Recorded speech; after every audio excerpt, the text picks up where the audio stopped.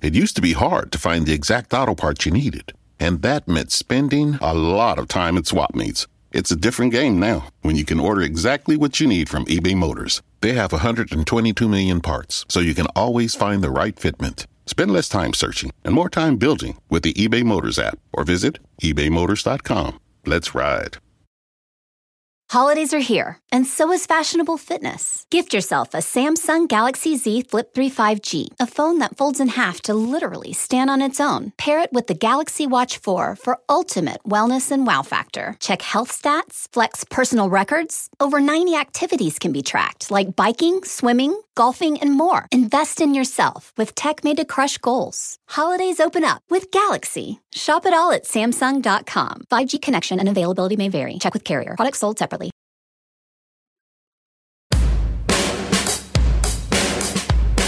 Hey everyone, this is the Elmo's World Podcast. Bringing to you mind-blowing interviews with guests from all over the world. So settle down, relax, and enjoy the show.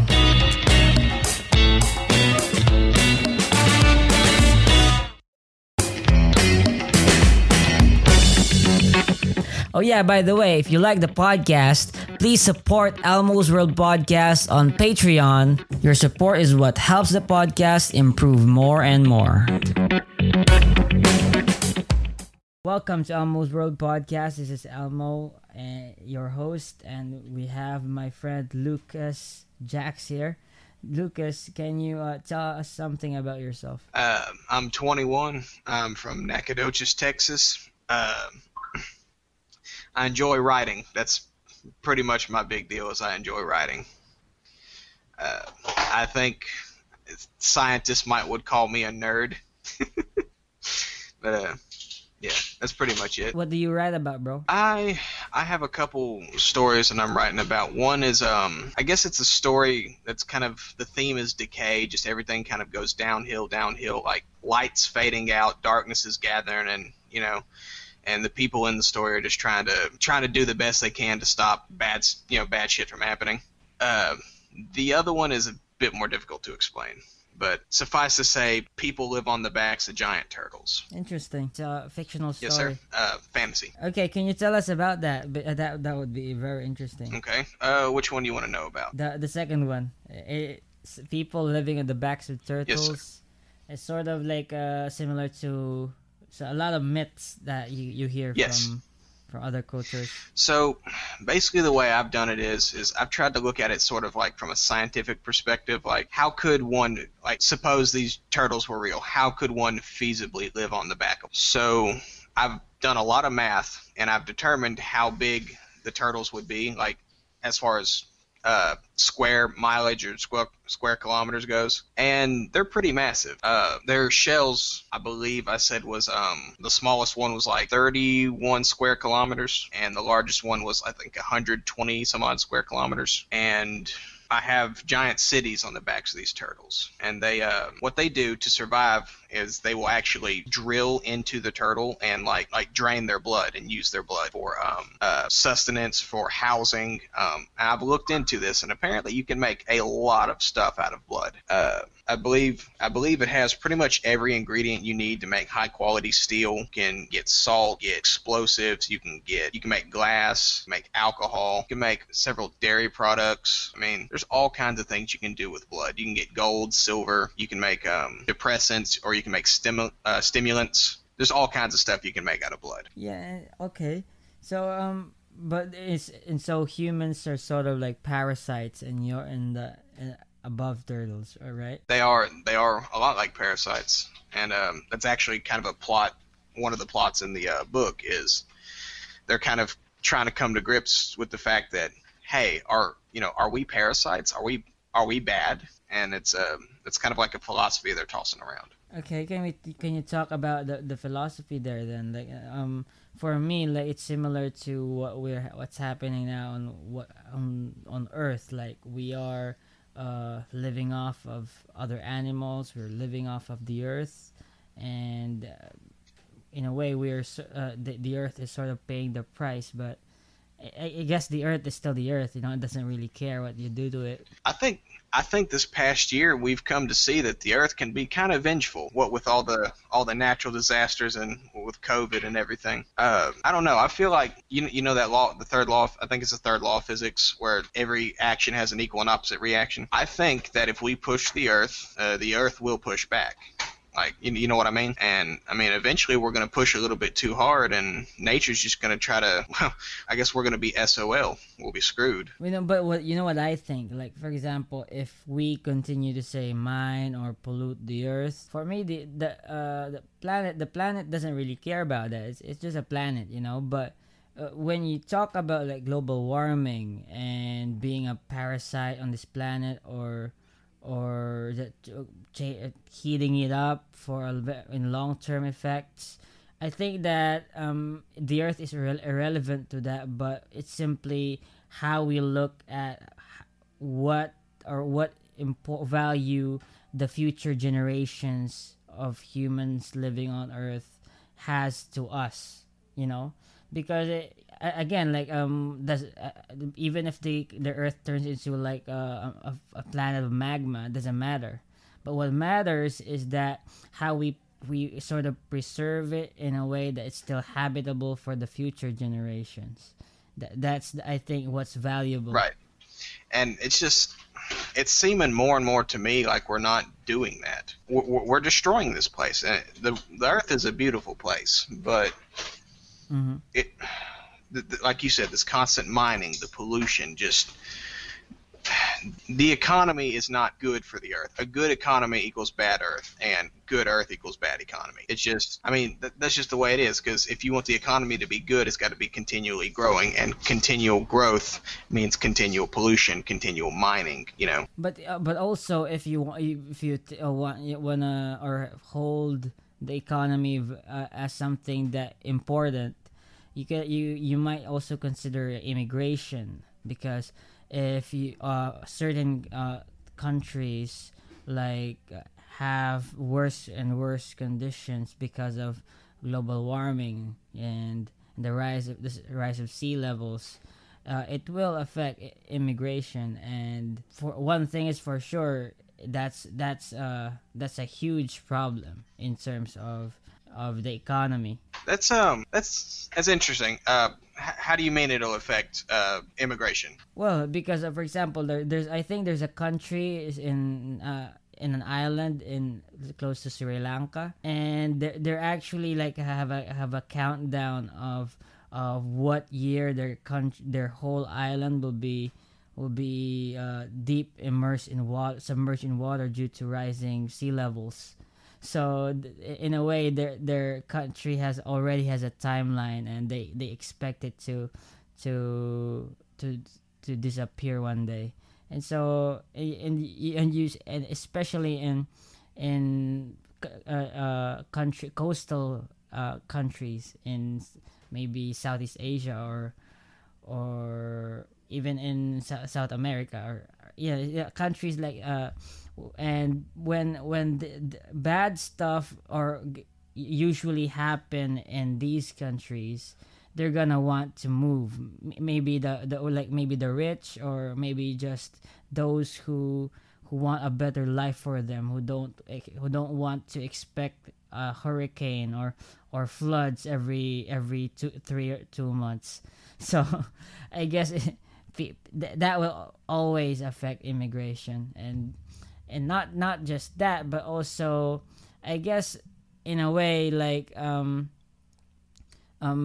if urbanization keeps growing, rural life won't be as attractive compared to like living in cities. So and I think that would be one factor to it. But I guess that the worsening conditions to third world countries will be a reason for more illegal immigration. And okay, so this is something I'm thinking about this now, and I'm just trying to imagine how one must feel to have like have a countdown, a timer basically on their home, like a people that's literally being evicted from like an entire country because of rising sea levels. It's awful, and it's just think that it's because of big companies wanting more and more and more. They're literally evicting an entire people from their country. And what gets done about it? It's amazing to think about. It's awful. Well, I guess that we can't all put the blame on oil companies, because one thing is for sure they're just supplying a demand, and the demand is that I think the whole global population just prefers using oil to maybe alternative things that use these energies, like electric cars and things that would lessen their their eco footprint, so See, yeah. I do agree. I do agree to an extent that, yes, they are supplying a demand. But it's just like, say, with tobacco companies, people do get addicted to, like, things, not necessarily, like, say, nicotine or or alcohol or stuff like that. Like, you get addicted to, I guess, easiness, like luxury, I guess is the word for it. And they continually will sit there, the oil companies, just like the tobacco companies, they will sit there and try to spoon feed this to you and say, hey, you need this, trust us, you need this. And they will do everything in their power to make it seem like there's no true alternative to their fuel source. So they'll sit there and, try to sell their wares, sell their product, while trying to, downplay the fact that there are alternative sources to petroleum and fossil fuels. Yeah, but okay, maybe they do play a role, but imagine the whole population preferring using electric cars to using cheaper cars that use diesel or gas, that would in a way put oil companies out of business, and give incentives to people who make electric cars, and actually in a way help the world convert to more renewable energy. But the thing is that when you talk about for example electric cars, or even just that, it's not really that eliminating the pollution that it makes, because when you talk about the things that like drilling, like finding the materials to make electric cars, that takes a lot of pollution as well, especially how you manufacture it. So it's more of a reducing thing, but it's still a conscious choice towards a direction that is much better than what we have now. So I'm still pro to electric cars, probably veganism, but I guess that we can't all remove beef from our or pork from our. Yeah, see, I'm conflicted on veganism, because I do see the need, I do see where people are coming from. It's always good to be healthy, but at the same time, if everyone were to convert to veganism, then that's everyone eating plants. You would have a boom in I'm sorry, I'm trying to gather my thoughts here. You'd have a boom in say livestock, animals, stuff like that, and then you would start seeing plants and what have you, plants, trees, stuff like that. They would start being depleted much faster. Not really. A little bit. We're not gonna eat trees. No. We're probably gonna consume agricultural plants. Yeah, right? that's what I mean. I'm sorry, I'm tongue-tied. So it's not going to be depleted, because we're always because as a farmer, you're always gonna plant something that will grow quickly, or at least the fruit bearing trees, and imagine if the world, the whole world relies on plants. So we would want to keep plants alive. We wouldn't want to eliminate them all, eat them all up, and Easter Island or something. So really, in the way I see it, all these problems we're having, pollution, rising sea levels, everything, it all boils down to one main problem in my mind, and that's overpopulation. There's too many people. I was thinking about this just a couple days ago. In just my lifetime, I believe there's been like an extra billion and a half people born. Like the population's increased by like a billion and a half is what I mean. That's insane to me. That the world population we're getting close to 8 billion now. When I was born it was just 6 billion. I disagree though. I think that we're not really overpopulated, because if you look at it, half of the world is obese and half of the world is malnourished.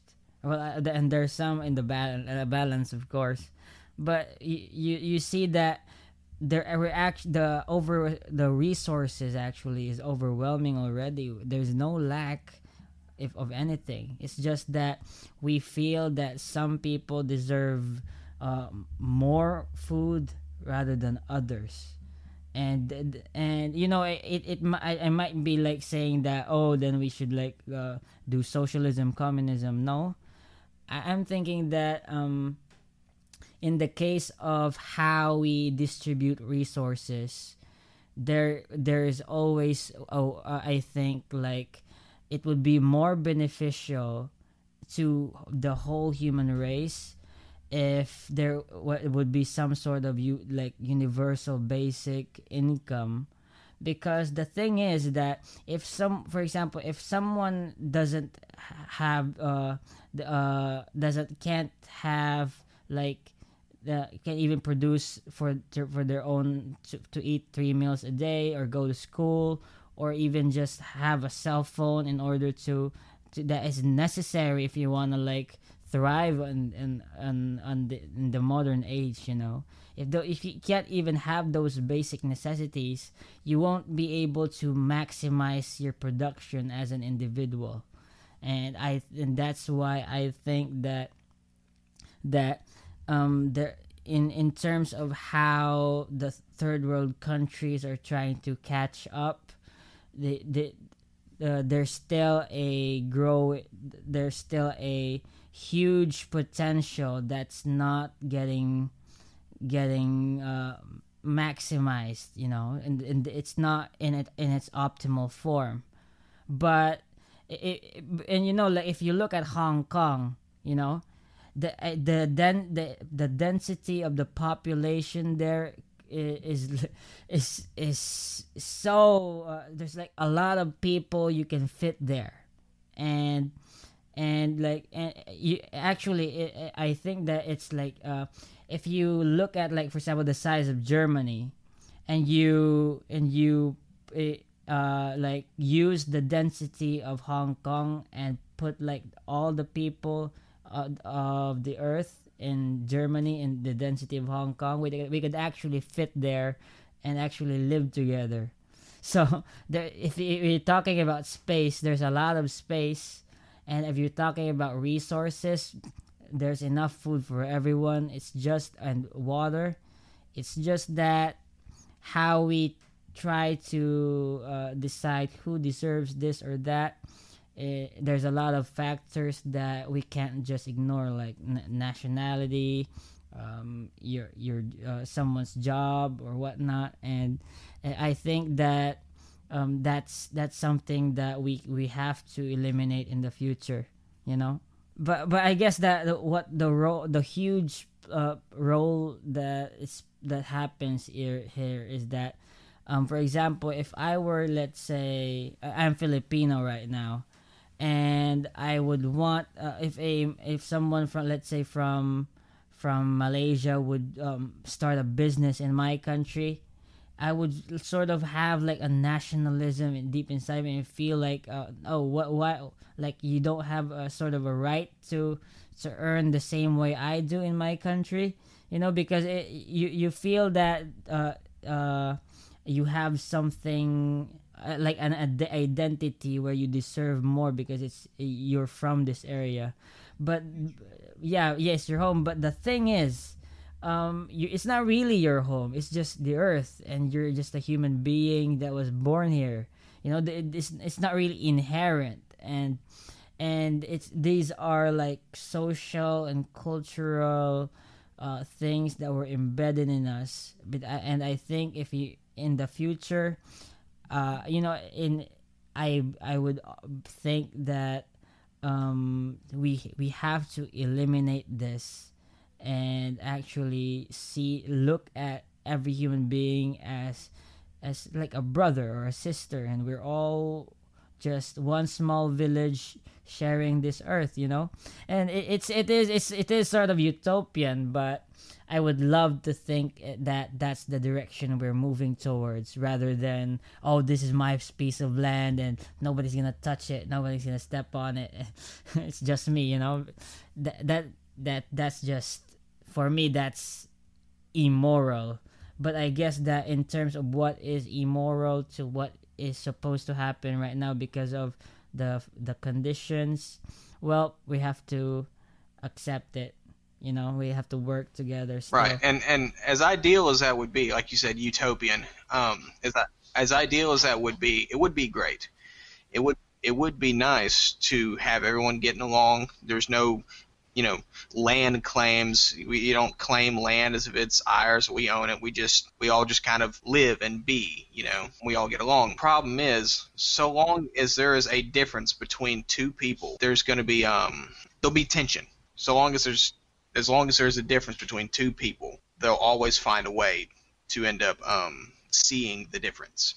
And the only way we're going to get world peace is if we're basically all one people, one identical people. And that sounds awful, because then you lose the borders of your identity. Like the melting pot, America. Yes, it all assimilates and comes together, and it becomes one people. But like I said, you lose your identity in that. The components of what makes you are sort of eroded away. But I have to disagree, though. I think that in terms of identity, it's not. I think it when we, let's say, ignore nationality. Okay, like there's no American or no Filipino. There's no Indian or Chinese. If we eliminate all that, identity won't be reduced to nationality. And then because we're all one people, we're all one culture. The thing is that we would then focus on not a nationality or sort of like cultural identity, but more on individual identity. So it means that when we eliminate like nationality, you can see actually the growth of who you are, because if you're not reduced to just, oh, you're a Filipino and that's what you're going to be for the rest of your life, you could focus labels. Yeah, and that I think that where we can focus on, for example, me as let's say artist or a writer or whatever identity you would want to have. It's you don't just reduce yourself to that. And I think that that's much better, if you ask me. But I respect that, as you say, you might lose something, but I think there if you lose something, but the exchange is much better. That's my right. And like when I say lose something, I wasn't necessarily meaning it as like a bad thing. You lose it that way, and it's not necessarily like the way I see it. A lot of people would see it that way, though. They would see when you assimilate, and everyone, instead of becoming, say, you're Filipino or American, we're just people. If you do that, and people would say, well, you're losing your identity. And whereas I would say, yes, you do a little, not necessarily a bunch, and it's not necessarily a bad thing. If that made any sense, my ramblings. And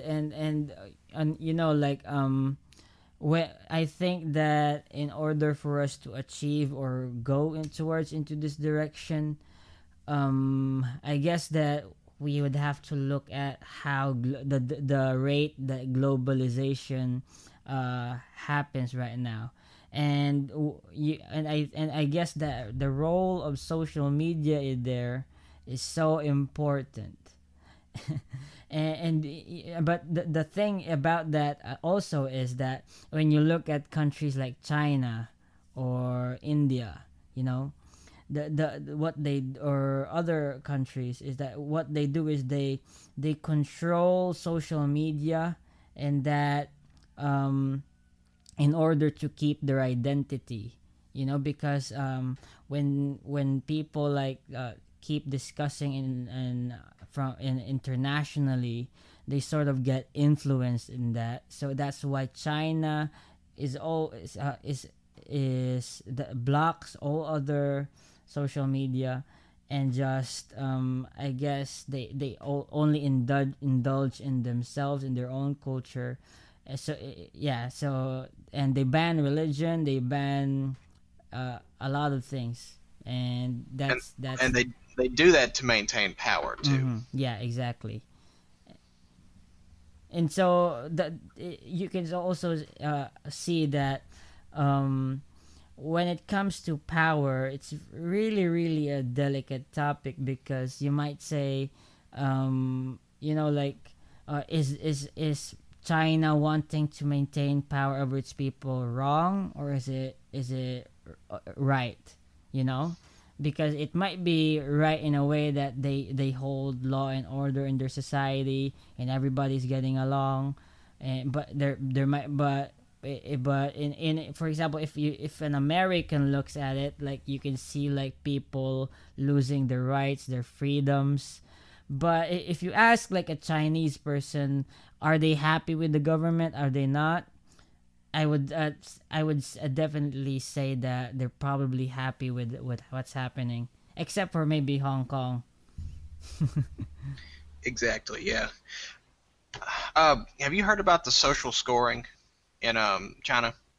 I don't know near enough to like be able to discuss it, but pretty much there's like this score that they keep for every person, and depending on how good you are in the eyes of the government determines what rights you get. So if you have a high score, you get more rights. If you have a lower score, you get less rights, less privileges. Interesting. I didn't know. I can look it up, and I'll send you a link to it.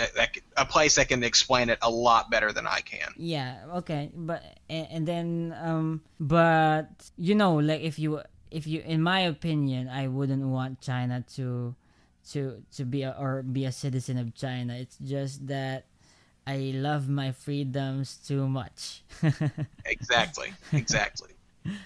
But I guess that if I were in China, I would definitely follow the rules. I wouldn't like it's their cult, it's their country, and whatever they want to do there, well, I will have to conform. You know. Right. Yeah, I understand what you're saying. I get that. But you know, like, for example, it's funny though, because I just found out, like, because the Philippines was like a former colony of Spain. And when it comes to naturalization in Spain, like, for other foreigners, it would take them like more than 10 years to be a naturalized citizen of Spain. But for Filipinos, if you live there with a proper visa for like 2 years, then you can be nationalized. So like, it's like, look, we colonized you, we enslaved you for 300 years, and and we sold you to America for 1,000,000 pesos. Okay. So this is some of the privileges that you have for if you want it. So it's really so, it amounts to a pat on the back, yeah, and here you go, you know. a pat on the back and an insincere apology, like, sorry about all that, you know. We are so sorry. Yeah. So, but I don't know if that's the same thing with like the USA to England. I don't know, but nah, not necessarily. Well, that's a whole different story. That's a whole it's a whole complicated mess right there. Mm-hmm.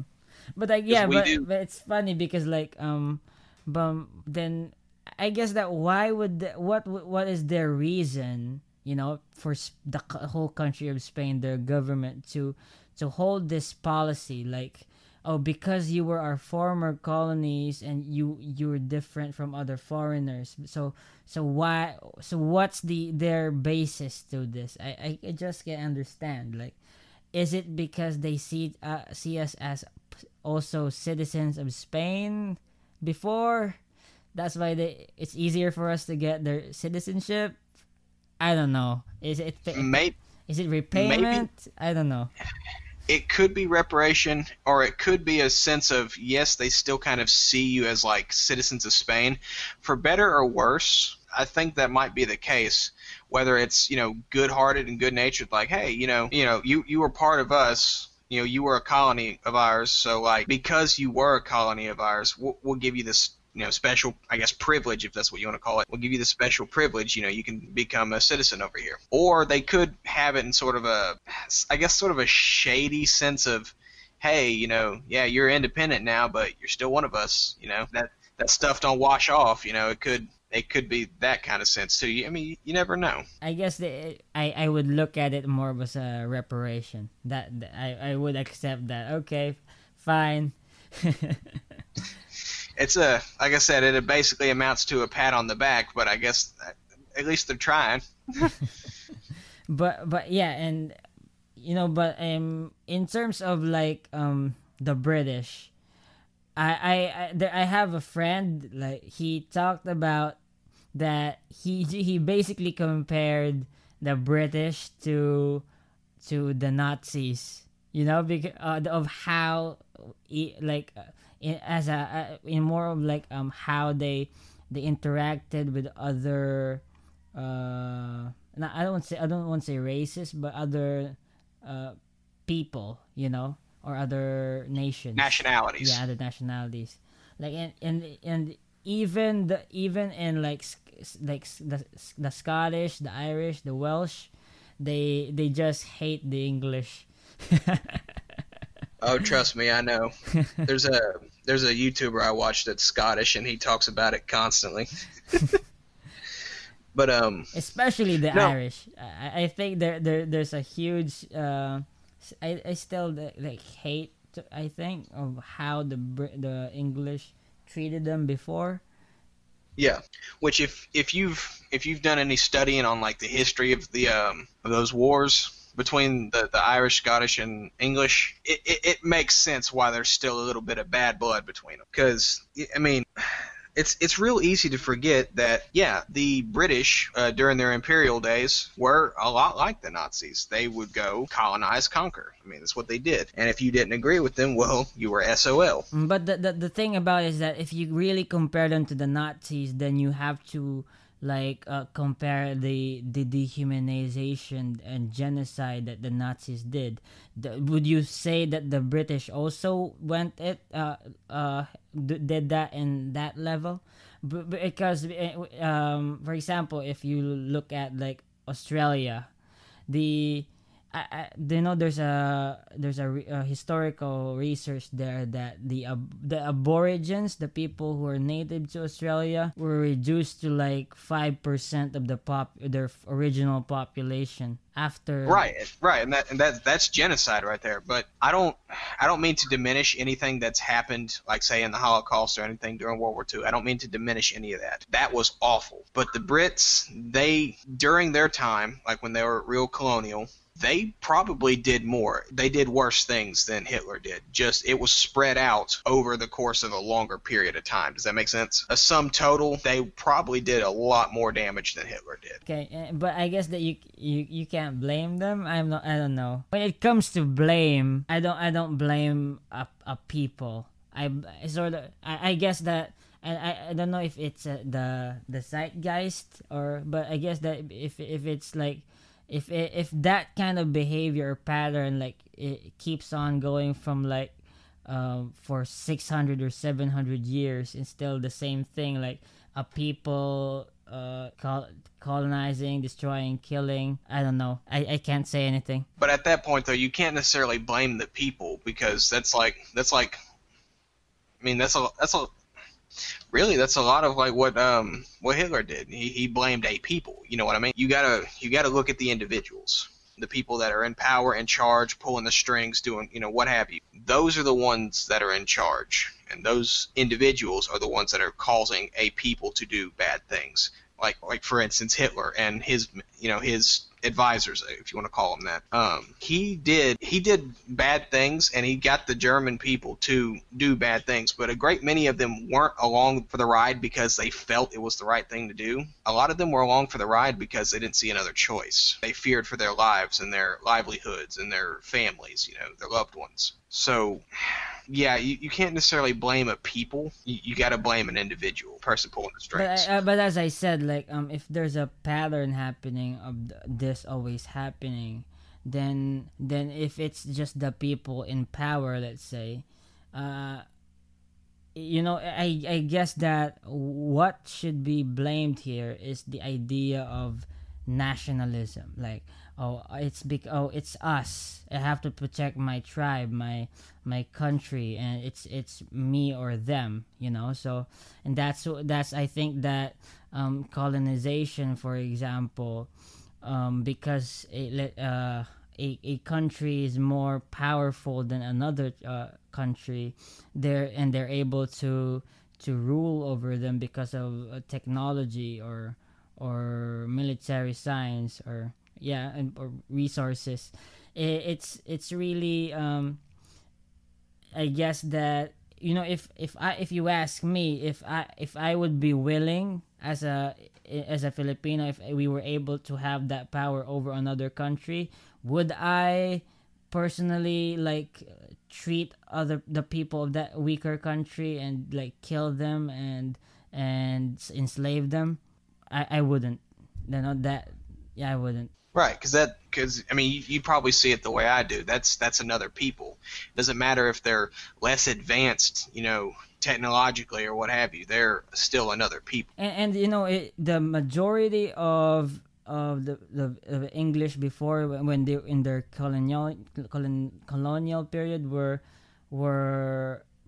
Protestant. They were Christian, and I don't know what Christianity played in colonization, but I think it was huge. It was a huge deal. Mm-hmm. And if it's a huge deal, then I want to know what specific thought process. Like, for example, if I was a Christian, like Bible-believing Anglican, how would I rationalize me like a soldier right now, like killing another people, or like colonizing India, for instance? How would I rationalize this? Because if I believe in Jesus Christ and all that, maybe I think they would think like, oh, these pagans, they don't they need colonization, so we need to evangelize and convert them. I don't know. If that was their purpose, I don't think it was. It was just power and resources. That's what it was. It was a power grab, right? It was a power grab for land, for resources, but they disguised it as a sense of honor or duty to these people, to convert them from paganism and all these, filthy, horrible, other pagan religions, and convert them to Christianity, the good God, that whole bit. That's what happened with Spain and us. That's why I'm like 80% of Filipinos are Catholic, and the thing is that I don't know why. Like, we know in our books, like the friars, the monk, or the Catholic friars are depicted as evil. And like most of my country knows that the Spanish friars in our time were rapists. They were just evil people, Right. And they were horrible people. Mm-hmm, and I don't know why they're still Catholic though. I'm just kidding. But yeah, like you can see that the reason as to why Catholicism is in your country, and so why do you still have it? But I guess I guess they have it for other reasons. I don't know. A lot of times when religion makes landfall somewhere, it's hard to scrub away because beliefs.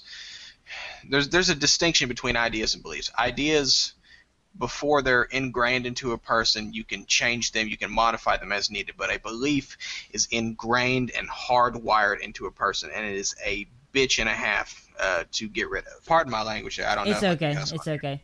And the thing about like as you say, like beliefs, the what happens is when there's already a strong religious institution like embedded nationally, you know. So the thing is that it actually automatically multiplies into the offspring, and it just keeps going on and on.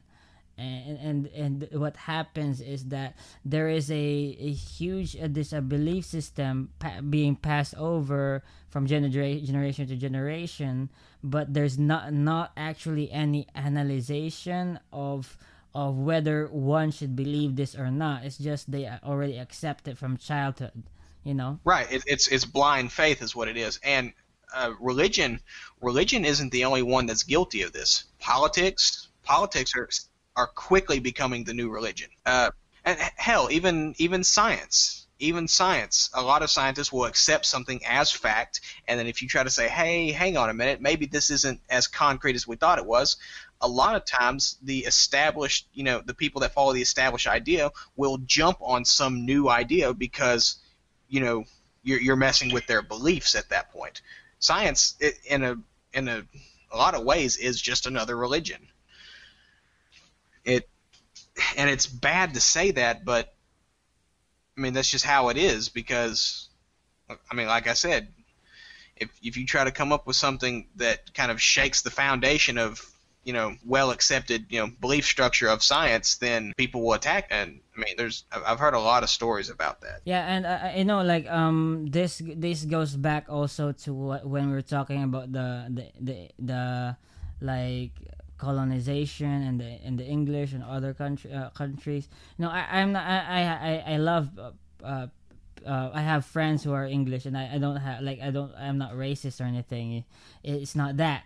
It's just no, that, I got you. Yeah, it's that for example in religion, it's the dogmatic thinking, probably, especially nationalism, religion, politics, science. What you all you said. It's the dogmatic thing that when you share it to a small child, they take all this into account, and they form their identity on it, and when they grow up, they already have these set beliefs, and there's no stopping them. They won't analyze it anymore. It's just they hold it as true, and they're gonna act on it, gonna live that way, So I think that's what has happened with us throughout history. Humanity getting taught by their parents what they should believe, and they don't question it.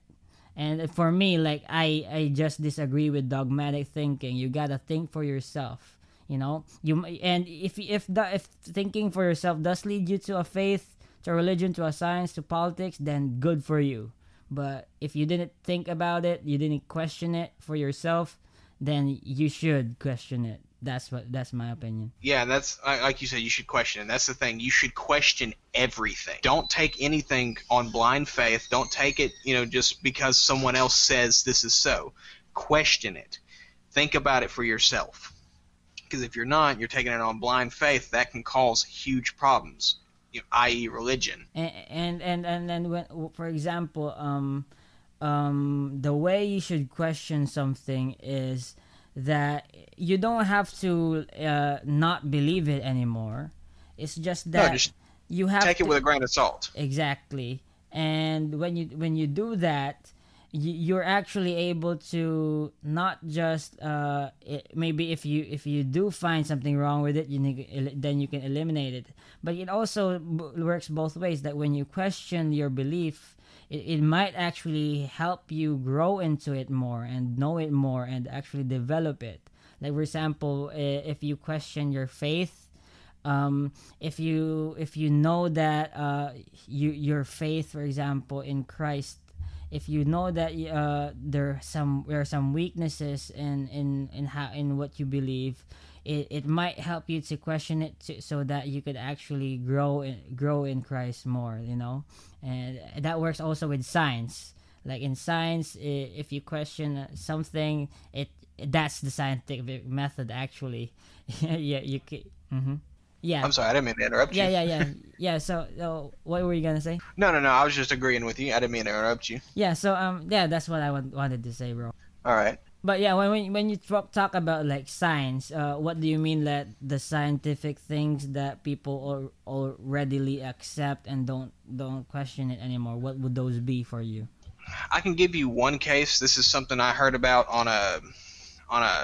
Do you watch Joe Rogan? Yeah, I watch Joe Rogan.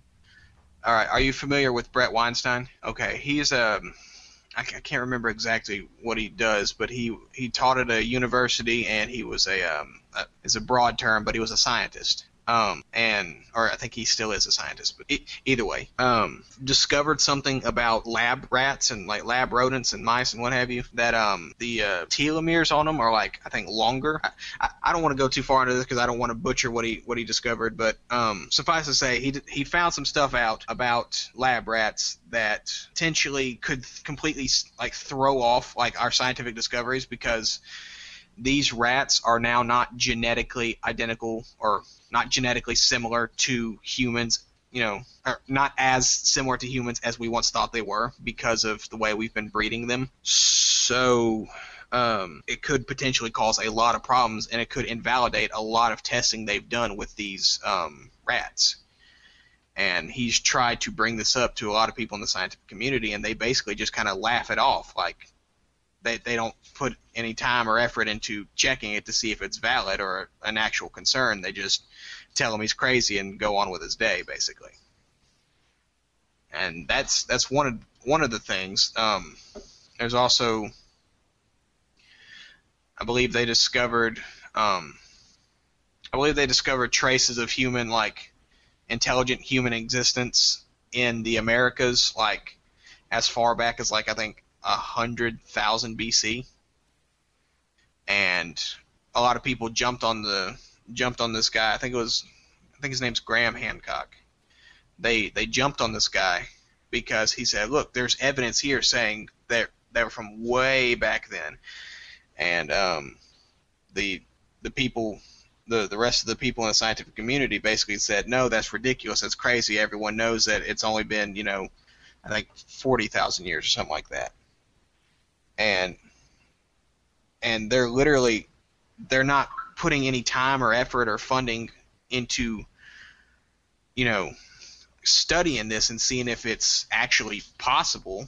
They're just trying to cling desperately to the beliefs that they already have. Because at this point, it's not facts; it's belief. They believe it's just the oldest, the earliest settlement was like 40,000 years old. But now there's evidence that it could be 100,000 years old, and they don't want to hear it because it's shaking the foundation of what they know and what they believe. Yeah, that's true, bro. And I guess that what's happening is because there's a scientific consensus, they, in a way, anyone who deviates is wrong. That's it. Exactly, and that's a lot like how religions do. That would be something that we wouldn't want to happen. But I guess that in terms of the scientific consensus, I guess that nobody really cares about the scientific consensus, And if there's like a scientist who wants to study something that might deviate from the scientific community or what they currently believe, then I think that it's good to challenge, But yes, there is this dogmatic thinking in the science community, and it shouldn't be. That's just wrong. Mm-hmm.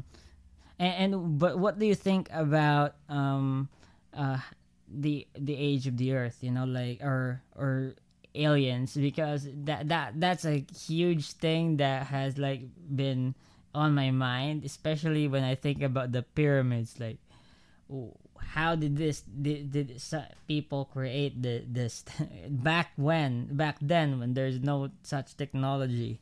Do you believe in aliens, extraterrestrials?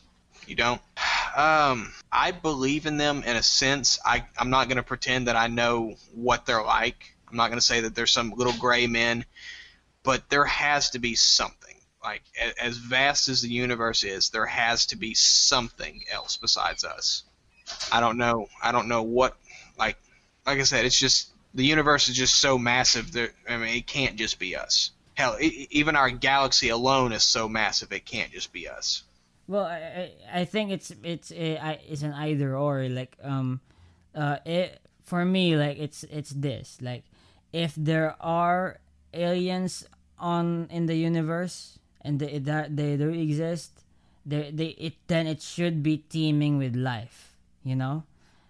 because if in an infinite universe, and I guess that the universe already like 14 billion years, then that's like a lot of time for a lot of civilizations to grow and evolve and develop, like science and space travel and time travel.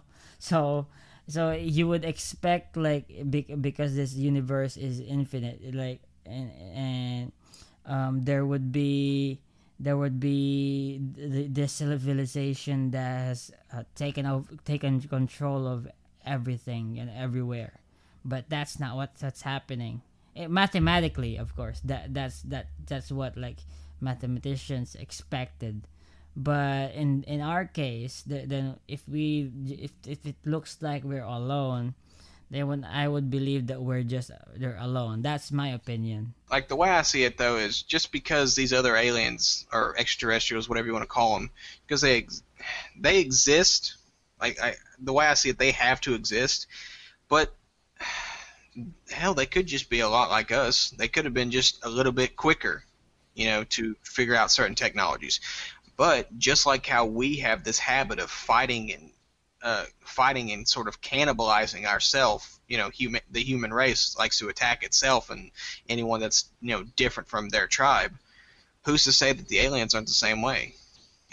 Who's to say they didn't just take this whole tribalism to a completely different scale and wipe each other out, and that's why you don't see them, because they're gone. I mean, you don't know. And hell, that they could not even be like flesh and bones like how we are. They could be some kind of higher consciousness. You don't know. What I do know is, well, I guess I can't say that I know, but what I'm almost certain of is that there has to be some, can't just be us. But in my opinion, I guess that I also believe that the Earth is, like, old, and it's really old and I believe that, like, I guess 2 billion years old, right? That's what they believe. Mm-hmm. And so, if in that sense, that, because also I'm also a Christian and I believe in the Bible, and I don't deny that, but I also believe in evolution and science, and I think that in a way God used evolution for creation, and I don't see that as a contradiction. But and so how I would, like, look at the pyramids, and like look, there's this just impossible construction in, like, for 5,000 years ago, and we don't know how people did this. So I would say that in my opinion, in how that looks to me, it's sort of a, like, the time before Noah, when people were or where people were like like aged to 1,000 years old and were so skilled at things and their crafts. That's how I would look at it. That civilization before was so badass, but we just got wiped out, and so there's none of that anymore. And that Egyptians just found this place, this pyramids, and just built, like, redecorated it and claimed it as their own. That's my opinion, but I know it sounds crazy, but that's just how I look at it, and I can't say that it's the absolute truth. Now, this is something interesting that I've always looked at. Have you ever heard of ley lines? Ley lines are basically these lines that go running across the globe, and they kind of intersect in sort of a grid that covers the globe. Okay? And at most of the intersections on the ley lines, there are important religious sites or important monuments or monoliths that are standing right at the intersections of these lines. For instance, the Great Pyramids, the heads on Easter Island, Angkor Wat. I think I think it's a pyramid at Teotihuacan, or it might be Machu Picchu. I'm not sure which.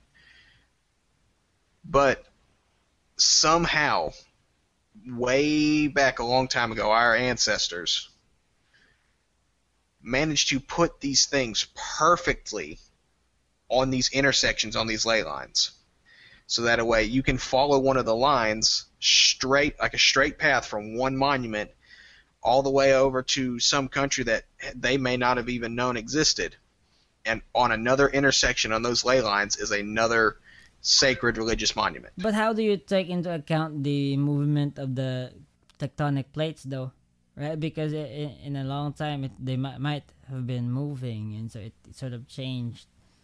How it might have, but if you look at it like on a scale of 10,000 human years? existence, Okay. yeah, they're not going to move very much. Okay, true. They'll move a lot over the course of millions and billions of years, but 10,000, maybe a few feet, not too much. It's just interesting that they had to have had some kind of technology. I'm not saying it's alien, but they had something that they used to make these things. I mean, you can even look in the Bible and you can see you can see examples of tech in the Bible. Yeah. Have you I can't remember the exact story. I mean, there was a story. Do you mean the Ark of the Covenant or something? Yes, the Ark of the Covenant. There was a story where they carried the Ark into the battle, and the enemies of the Israelites, I think it was the Israelites, they defeated the Israelites and took the Ark of the Covenant and put it in one of their temples. Do you know what started happening to the people around the temple where the Ark of the Covenant was housed? Yeah, they sort of started dying.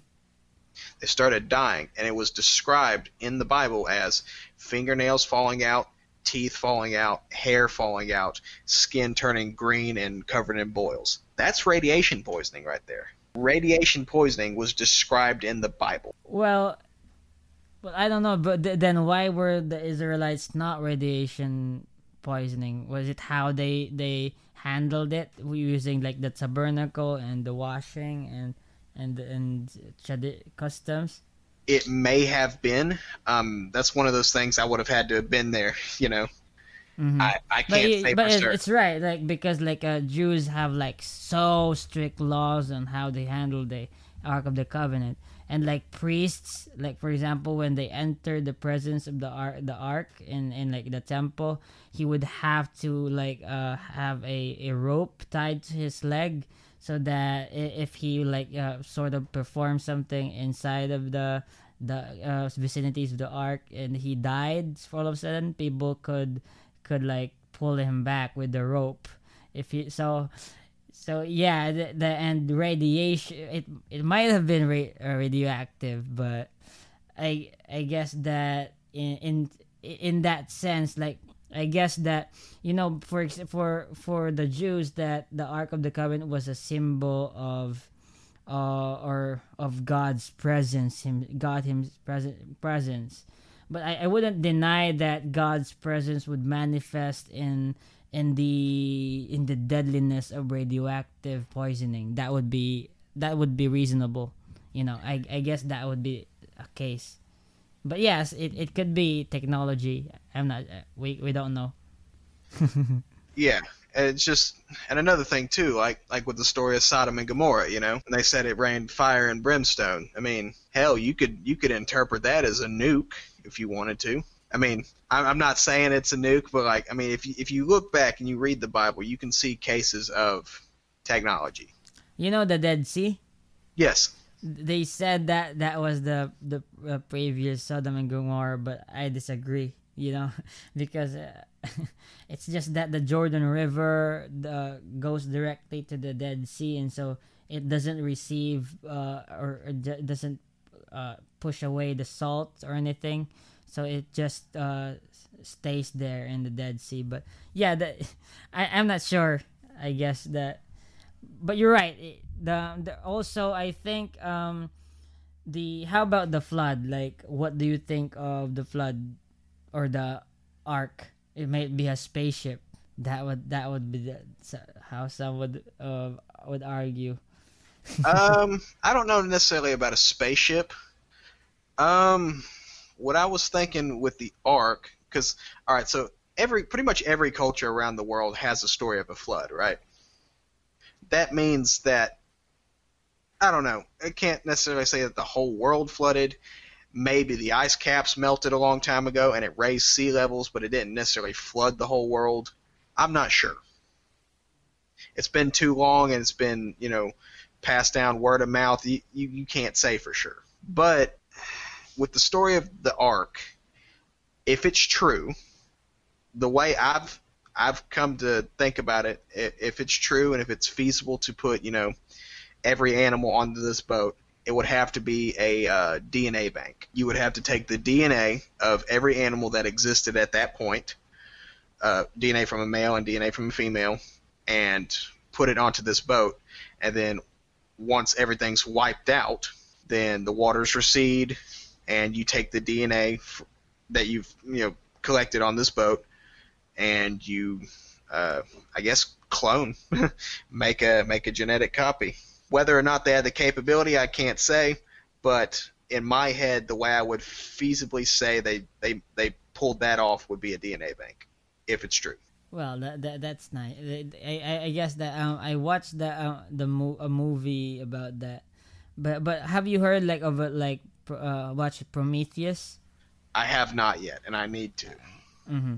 It's like about spoiler alert, like humans discovering their ancient astronaut history, and that would be that a species of aliens like implanted or made the humans, and they just left us alone and forgot about us, and that's interesting to look at it.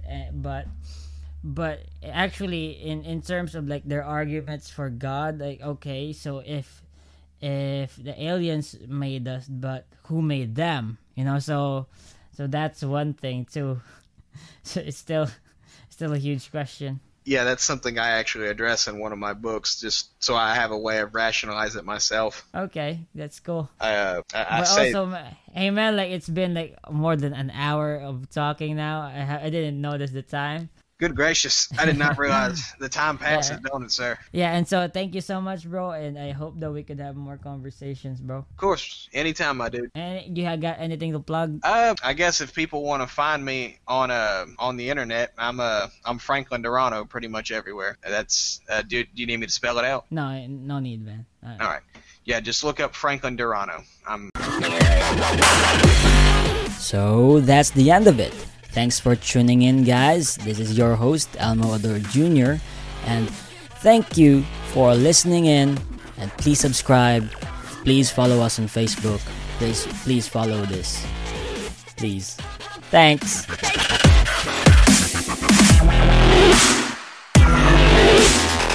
It takes a lot of ingredients to fix or build a car, like cooking, but without the frozen dinner easy way out. eBay Motors has 122 million parts. It's always the right fitment, so you can follow any recipe to a T. Whether it's a vintage Italian coupe that's classic like Grandma's meatballs, or a German luxury car that's as complicated as Oma's rouladen, to cook up something great in the garage, use the eBay Motors app or visit ebaymotors.com. Let's ride.